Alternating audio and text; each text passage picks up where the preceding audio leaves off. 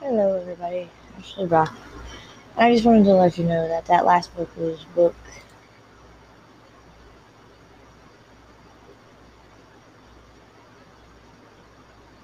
23, and I'm about to read book 24. It has two names. It can either be called Lion-Hearted or Leo. You're probably thinking, well, didn't they give away what happens? Leo gets married to Jane Brewster? No. She could have combined the two stories, but I guess she liked to give us a little teaser in the other book to let us know what the next book is about, which is nice of her. So this is Diana Palmer's book, Leo, chapter. Wow, there's a prologue. Prologue.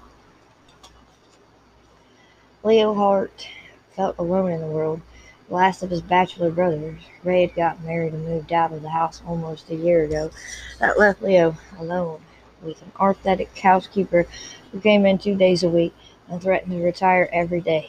If she did, Leo would be left without a biscuit to his name, or even a hope of getting another one unless he went to a restaurant every morning for breakfast. Considering his work schedule, that was impractical.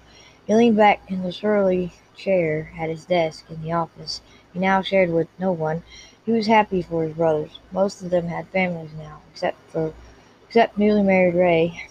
Simon and Tira had two little boys. Cag and Tess had a boy.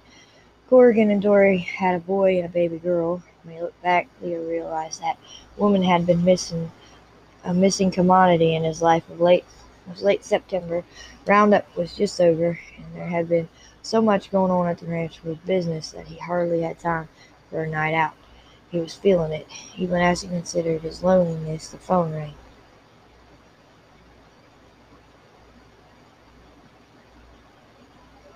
Why don't you come over for supper? Ray asked when he picked up the receiver.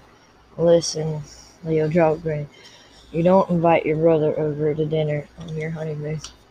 We got married after Christmas last year, Ray pointed out. Like I said, you're still on your honeymoon. Came to music laugh. Thanks, but I've got too much to do. Work doesn't make up for a love life. You'd know. Leo joked, okay, but the invitation's open whenever you want to accept it. Thanks. I mean it. Sure. The line went dead. Leo put the receiver down and stretched hugely, bunching the hard muscles in his upper arms. He was the boss as much as his brothers on their 5 ranch properties, but he did a lot of the daily physical labor that went with cattle raising, and his tall, powerful body was evidence of it. He wondered sometimes if he didn't work that hard to keep deep buried needs at bay. In his younger days, women had flocked around him, and he hadn't been slow to accept sensual invitations. But he was in his 30s now. Casual interludes were no longer satisfying. He planned to have a quiet weekend at home, but Marlene Morgan, a close friend of Janie Brewster's, had collaged him into taking her up to Houston for dinner and to see a ballet she had tickets for. He was partial to ballet, and Marlene explained that she couldn't drive herself because her car was in the shop. She was easy on the eyes, and she was sophisticated. Not that Leo was tempted to let himself be finagled in any sort of intimacy with her. He didn't want her carrying tales of his private life to Janie, who had an obvious and uncomfortable crush on him. He knew that Marlene would never have asked him to take her any place in Jacobsville, Texas, because it was a small town and news of the date would inevitably get back to Janie. It might help show the girl that Leo was a free agent, but it wouldn't help his friendship with Fred Brewster to know that Leo was playing fast and loose with Janie's best friend. Some best friend, he thought privately, but taking Marlene out would have one really good consequence. It would get him out of a dinner date at the Brewster's house. He and Fred Brewster were friends and business associates, and he enjoyed the time spent with the older man. Well, except for two members of his family, he amended darkly. He didn't like Fred's sister Lita.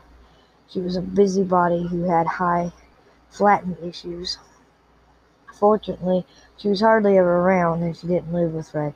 He had mixed feelings about Fred's daughter Janie, who was 21 and bristling with psychology advice about her graduation from a junior college in that subject. She made Cag furious when her had a list of his food preferences, and Leo was becoming adept at avoiding invitations that would put him in her line of fire.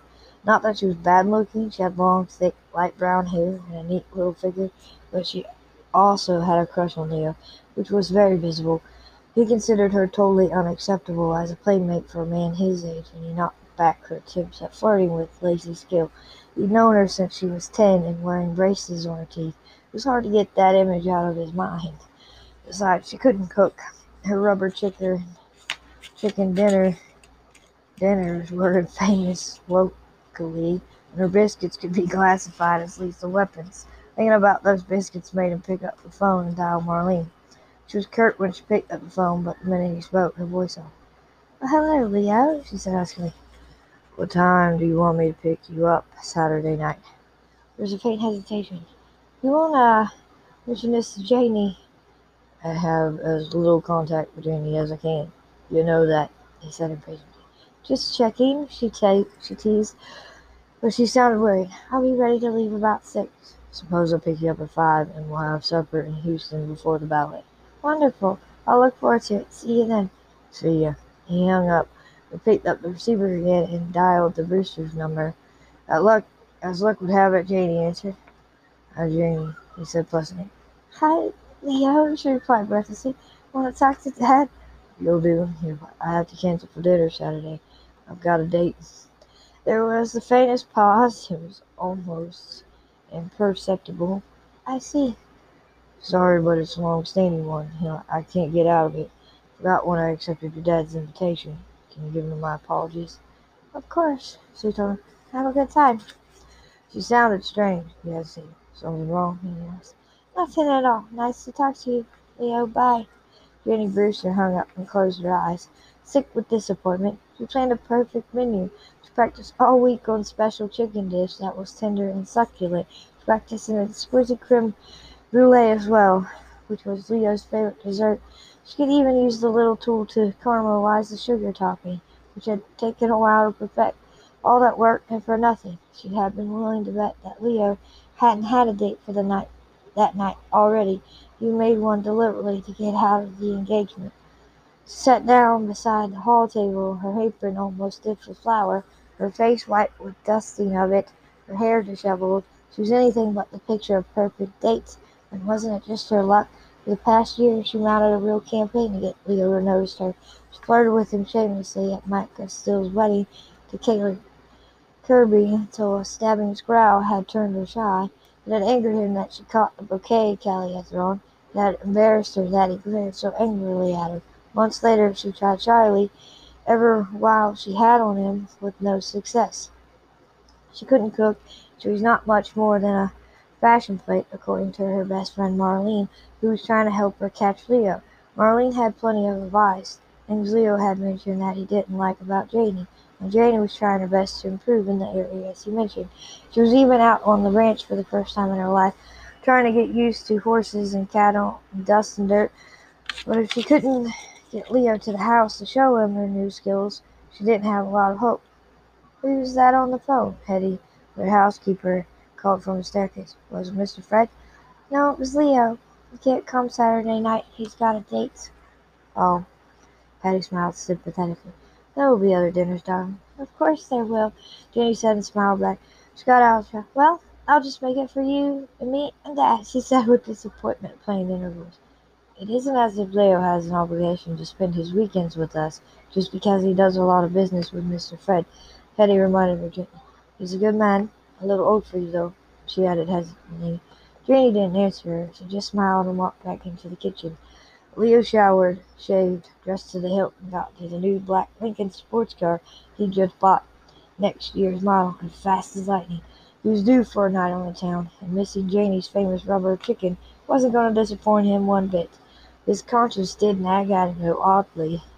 Maybe it was just hearing Janie's friend Marlene harp on the girl all the time. In the past week she started telling him some disturbing things that Janie had said about him. He was going to have to be more careful around Janie. Didn't want her to get the wrong idea. He had no interest in her at all. She was just a kid. He glanced in the lighted mirror of the steering wheel before he left the sprawling Hart ranch. He had thick blonde streaked brown hair, a broad forehead, a slightly crooked nose, and high cheekbones, but his teeth were good and strong. and he had a square jaw and a nice wide mouth. He wasn't all that handsome, but compared to most of his brothers, he was a hunk. Chuckled at the rare conceit and closed the mirror. He was rich enough that his looks didn't matter.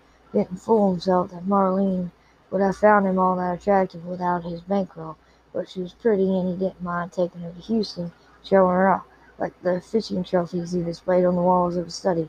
A man had to have his little vanities, he told himself, but he thought about Janie's disappointment when he didn't show up for supper. Her pain if she ever found out her best friend was stabbing her in the back, and he hated the guilt he felt.